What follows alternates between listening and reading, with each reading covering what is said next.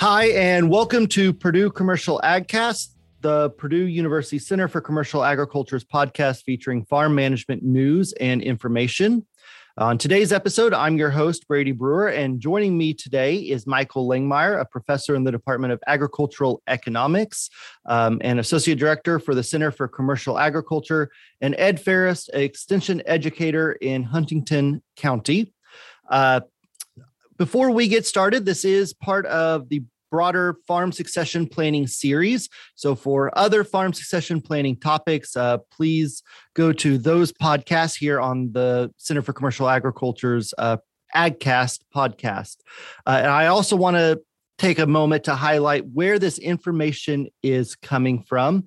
So for more succession planning, so for more comprehensive succession planning materials, I advise all listeners to go to the Purdue Center for Commercial Agriculture's website and the Purdue Institute for Family Businesses website for more materials on succession planning. Specifically, I want to highlight the document that the bulk of the material we'll be discussing here today comes from, and that document is called The Farm's Legacy, a Guidebook for Intra-Family Succession.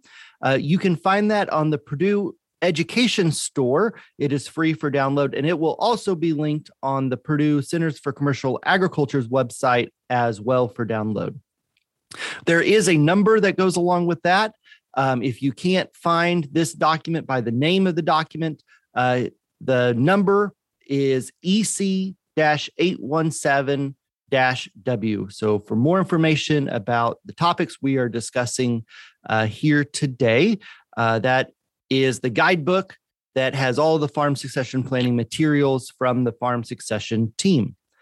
So in today's podcast, we are going to be discussing financial readiness for succession. So Michael, I'll pitch this first question to you.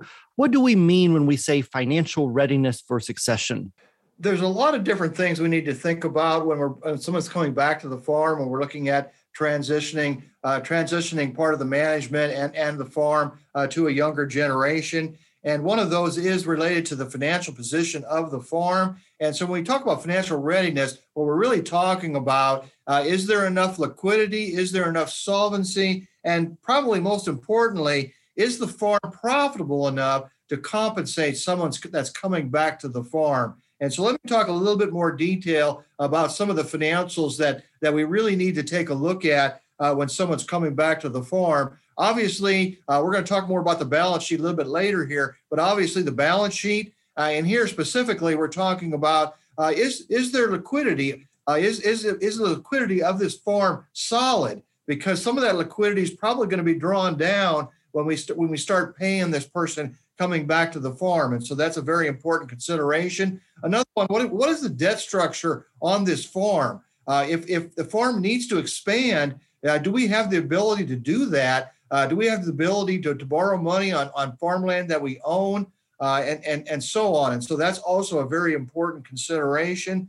And then looking at that farm income. Typically, the way I handle that is I look at the net farm income over a number of years, not just the last year. For example, 21 was a very good year. You can't base decisions on a year like 21.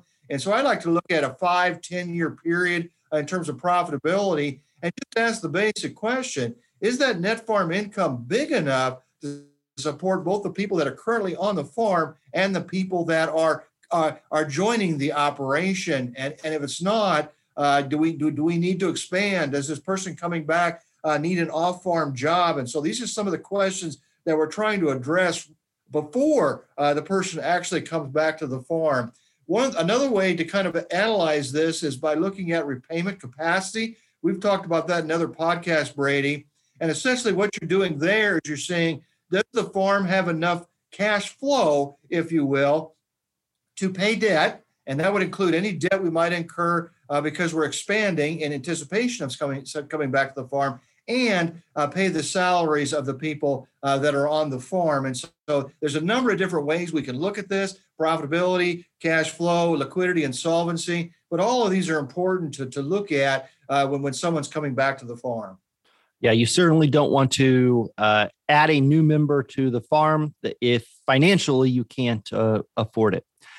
Now, the financial is just one piece. Now, Ed, I want to ask you this next question, thinking about, the feasibility of adding a new member to the farm. Is there a feasibility test that we can go through, or is there a checklist, or what are the things we should be thinking about if we are planning to add someone to the farm here in the near future?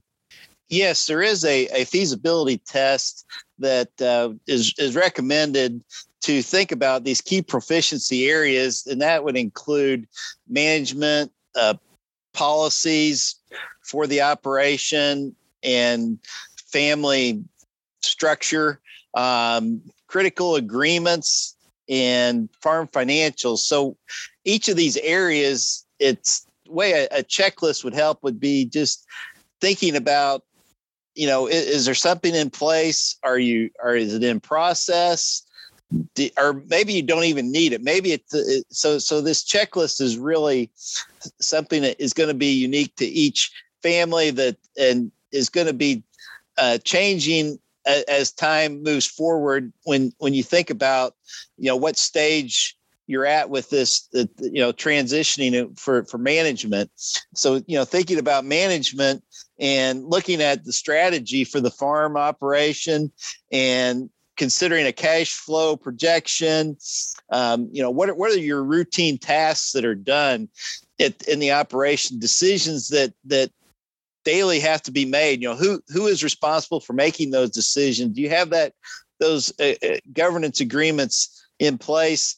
And then thinking about it goes hand in hand with the policies that you have. What kind of things are critical to the farm operation? If it's a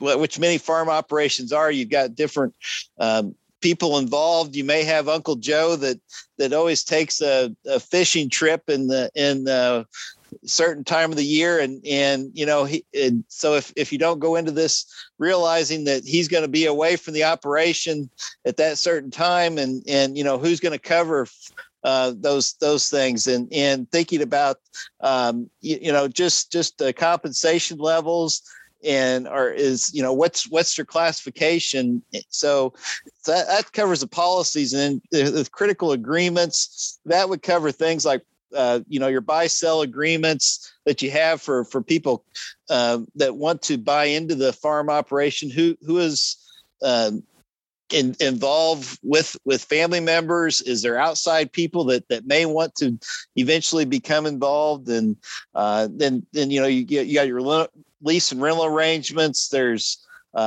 insurance, liability, health and disability, revenue sharing agreements, how that's structured. And then just looking at the farm financials, thinking about things like your cash flow, we mentioned already, your balance sheet, income statements, depreciation schedules, production records, and, some budgeting. This is a critical time right now to be, ever thinking about budgeting with where we're at with commodity prices and input costs is getting that cost price squeeze, looking at those. And whenever somebody's looking at, making a major change, coming back to the operation, perhaps that has been away for a while, or, is slowly scaling more into that business, that's these things are critical. So Ed, that's a pretty extensive list that you just mentioned of yes, it is. Stuff that they need to be thinking about. Does the farm need to have every one of those boxes checked now? Or how do they need to think about filling out this entire checklist here over the next couple years? So really, that's important to identify. What are the most critical items that need to be in place, because obviously if something you have a potential health issue or somebody could not be available to run the operation, making sure you have those contingency plans and is some things that are maybe the most critical But some things are more could be identified as, you're going to be working on that, or, for perhaps in the next 5 to 10 years, because, it's a retirement thing that so you have goals set where a certain family member does want to eventually retire in 10 years. So that's those are going to be different for each farming operation. Yeah. And a lot of those things that you mentioned, I can say from personal experience, you don't necessarily think of vacation days being a farmer, or having, planning that out with your colleagues. But that is a reality when you add new members into it, that you want to have those come at opportune times, or not all at the same time. So, some of these is just planning and getting ahead of the curve on the wants and needs of additional people that you're adding to the farm. So speaking of the wants and needs, Ed, I want to turn to a next topic, which I think is a pretty tricky topic for a lot of farm families, and that's living expenses and income needs. Why and how do we need to estimate, our living expenses, and how does that factor in to succession planning? Well, I think back to when I started as a lender and working with some of these dairy operations, and the mindset was, well, we provide milk, meat, and a truck for you. You really don't have a lot of living needs that we've maybe got housing for this person. And so sometimes I think they just assume that there's so many advantages because you're part of the farming operation. It's the farm pays for certain things. And I think that's the mindset that people often go into this. But really what is important is, in thinking about the living needs, is really identifying what all is involved there. You've got, annual expenses with insurance. You've got, debt that perhaps on, maybe the residential for a person. You've got other things that family expenses. Maybe there's children that are going into college, and just your typical things that you have to come up with for a person that's maybe making a big switch to become a part of the farm operation, and just realizing that there are critical areas that if there's not enough producing from the farm, that's going to cause future communication issues. So really identifying and setting down, each family, to making sure that you understand what your living costs truly are. And, if in some cases you do have at least one person working outside the farming operation that may be able to obtain, some insurance coverage, so that is less of a outflow for the farm itself. But and if you really look ahead for retirement, is there a plan to put away money away from the farm in a 401k, something investment that's not just particularly tied to the farm. That's what I think is important as well, as if there is for longevity for some people that are joining the operation. Yeah, and this can be forecasting your needs in retirement is always something that's going to be difficult. I know here at our job at the university, we have retirement plans, and part of that is there's a financial calculator that I can get on and say, here's how much I think I'll spend in retirement. Here's the age I think I will retire at.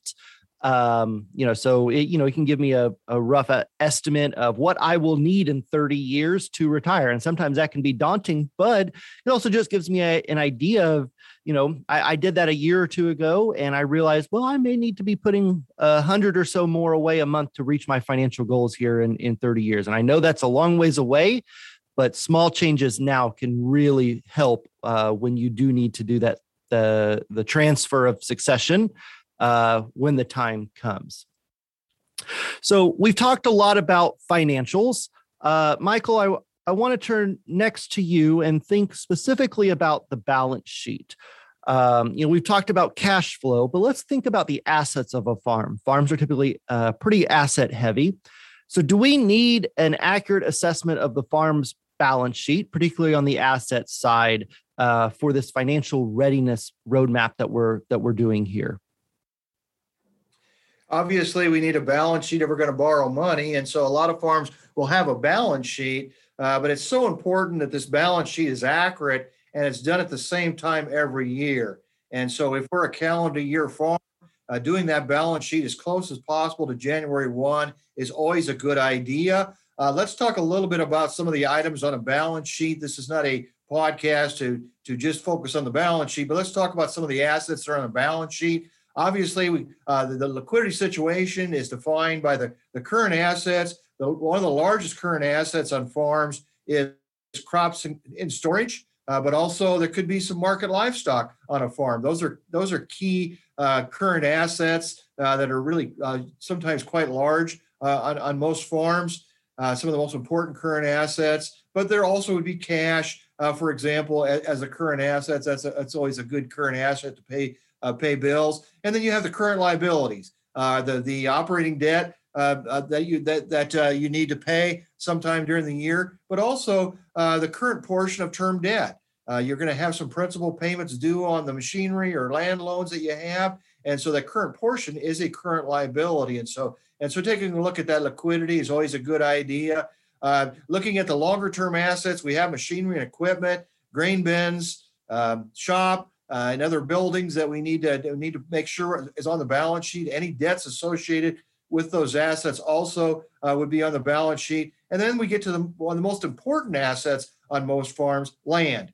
And so obviously we want to value land at its market value on most balance sheets, but also clearly record the debt that's associated with each tract of land. And so it's really easy to figure out which tracts of land that debt is assigned to. And so sometimes you'll just see a number on the balance sheet that says real estate debt, $505,000. You at least have a footnote or auxiliary statement that indicates what does that $505,000 represent? Is that one piece of land? Is that two pieces of land? Where are the mortgages what mortgages are represented by that $505,000? So detailing that is very important. And the reason why that's so important is one of the decisions that a farm's going to make when someone's coming back to the operation typically is, should we expand? And just as importantly, should we expand by leasing land or should we expand by buying land or both? And really that decision is going to be, to make that buying decision in particular, it's going to be very critical to assess how much land do we have in terms of value and how much debt do we have on that land. If we have quite a bit of land with very little real estate debt, the farm's in a pretty good position to purchase land if land's available. If that's not the case, then probably leasing land is going to be a better option. And so that's why that balance sheet is so important, to have an accurate balance sheet, clearly indicating what assets the debt is associated with, so we can make these very important decisions about whether we should buy additional machinery to accommodate expansion of the farm, or whether we need to lease land or purchase land. So, Michael, I want to ask a follow-up question. You talked about valuing the land at market value. Obviously, when you go to the bank and your lender, you want it to be at market value, so you get the full value of that collateral, which allows you to maximize, what you're able to borrow against it. But when we think about the financial readiness and the succession plan and retirement, should there be a sensitivity analysis done to take a conservative number, to say if the land is only going to be at 85% of what I think it may be valued at, or 80%, would this still work? Should you do a worst case scenario here to add in a little bit of contingency? Definitely, and definitely doing something like that would be very prudent. Again, you can have multiple balance sheets. You can have the base balance sheet where the land is valued at market, but then take a look at that. What if land was 10% lower? What if it's 20% lower? Could I still purchase additional ground and be able to repay the debt. And so, yes, Brady, that's an excellent idea to look at sensitivity analysis, particularly with respect to land values. I don't think that's quite as critical many times with respect to some of the other assets on the balance sheet. But we have to remember that on average, if you look at U.S. farm balance sheet, 82% of all the assets are land. And so that's why we want to kind of focus on that sensitivity analysis on land values and when we're purchasing land, but also leasing land, because many times when we're leasing land, we're going to incur quite a bit of debt doing that too. And we always want to ask that question. If we're expanding, are we going to generate enough cash flow to pay for the debt associated with that expansion? So I want to move now to the next topic, and that is the division of income or the allocation of sweat equity in the business. Obviously, on the financial readiness side, we're going to have to divide the income as we think about bringing new business partners into the farm. So, Michael, I want to ask you, how should we divide, or what are the ways we can think about dividing the income or the sweat equity in the farm? Yeah, before I get into dividing business income, one of the things I think farms need to think about is when this new person comes back to the farm, should they be paid a salary for the first 2 to 3 years rather than becoming a full partner in the business? And the reason why I say this is important is, first of all, that person coming back to the farm, they may have a family that they're bringing with them, and they may want some stability in that income for that first 3 years. You can do that by paying them a salary rather than making them a partner from day one, because that family coming back to the farm probably doesn't have a real strong balance sheet compared to the family that's already there. And so they really don't have a cushion to fall back on. And so and another reason for paying a salary for the first 2 to 3 years, it's usually not any longer than that, but for the first 2 to 3 years, is we want to see if this is going to work out. We think it's going to work out, but maybe there's going to be conflict. Maybe this is not really what this person really wants to do for the rest of their life. It's different. It's different growing up on a farm and seeing the farm from that angle to being a partner in the business. You're treated differently, and sometimes it's hard for families to adjust to that transition from just being a worker on the farm, growing up on the farm as a teenager, to becoming a full partner on the farm. And so this transition period, 2 to 3 years, paying someone a salary is a good idea. Now, once we get past that stage where we're paying a salary, then we need to start thinking about how should we compensate the younger generation and the older generation. And I'm a strong believer in what I call the contribution model. And what that model essentially does is it looks at the effort in terms of work that goes into the business. So it counts for that as a contribution for each party, but it also looks at the assets of both parties. And so the older generation has quite a bit of land that they own personally. They own a vast majority of the machinery. They should be compensated for the fact that they own that machinery, that they own that land. And so from a contribution standpoint, they should get a larger share of that net farm income than the younger generation, because we need to pay for those assets that older generation owns. And this is particularly important for land, because for most farms, land is owned outside of the entity.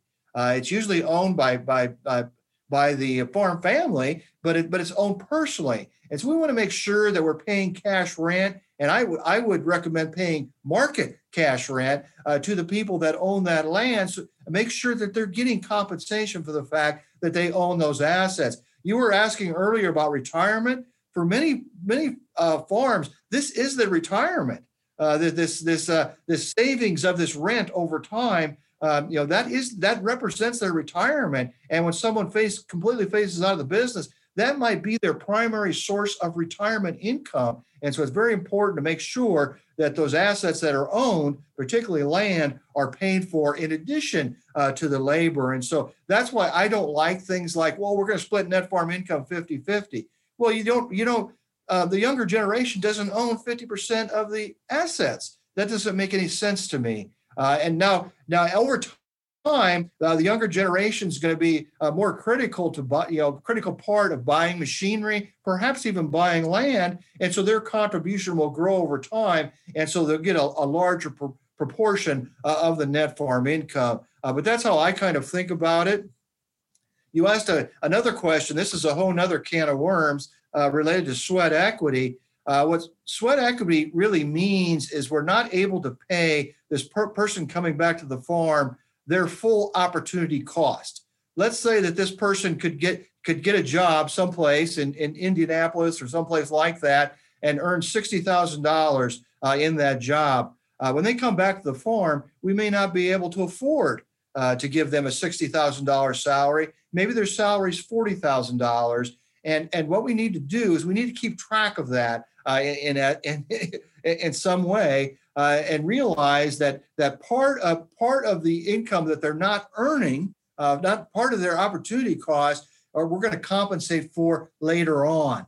Maybe they're going to inherit a larger portion of the land, for example. And that's what we mean by sweat equity, is they did not earn their full opportunity cost over time. And so when those assets are divided in the estate, perhaps that person that come back to the farm should get a higher percent to reflect the fact that they were not paid their full opportunity cost. And this is something that would not happen if we were able to pay somebody their full opportunity cost. But in most family businesses, that's just not the way it works. And so we need to keep track of this sweat equity.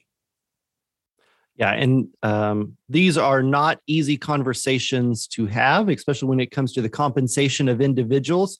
I do want to just take a quick moment to say, for information on conflict management within the families on these farm succession planning and road mapping, because this is one small piece of the broader farm succession puzzle, please check out the other resources we have on those very related topics, and in some cases, topics that allow for an easier implication or easier implementation of some of these pieces to the puzzle. And what a related point here, Brady, that I run across all the time is it's so important for the older generation to be very transparent with the person coming back to the farm, but also the off-farm heirs, and say we were not able to compensate this person coming back to the farm. For example, we were not able to pay $60,000 salary. Because of that, we're going to account for that fact in the estate. And so be very transparent with the person coming back to the farm, but also with the off-farm heirs, and say this is why the person coming back to the farm is going to get a larger percentage of that land, is to account for the sweat equity. And I think going back to the contributions that Michael talked about, sometimes what we see is families start having communication problems simply because they don't take the time to think about what all the costs are associated with owning those assets. And, it really comes down to something that I learned back in high school ag economics classes, which was the dirty five costs, depreciation, interest, taxes, repairs, and insurance. Those dirty five costs don't always get all accounted for, and that can cause some communication problems as you set up these different arrangements between family members that are, somebody coming back and who has, or just adding somebody new to the business. So, yeah. And getting your financial readiness and making sure you are financially ready to take on this family business or take on a new family member is in my mind kind of the first step to initiating the succession plan. Well, first step of many, to be perfectly honest, to make sure that you have this smooth transition. So with that, today we are out of time. I just want to remind our listeners, for more economic information and farm management information, please visit the Purdue Center for Commercial Ag's website at purdue.edu/commercial ag, or the Purdue Institute for Family Business website at purdue.edu department/ag-econ/FAMBiz. Again, the information that we mainly referenced on today's episode is from the document that is titled The Farm's Legacy, a guidebook for intra-family succession. And the information today came from Chapter 3 of that guidebook, and that is on the Purdue Extension Education store, as well as will be linked on the Purdue Center for Commercial Agriculture's website. Please follow the Purdue Center for Commercial Agriculture on Twitter. Their handle is at PU Commercial Ag, and the Purdue Institute for Family Businesses Twitter is at Purdue FamBiz. On behalf of the Center for Commercial Agriculture and the Purdue Institute for Family Business and the Farm Transition Team, we thank you for listening to today's episode.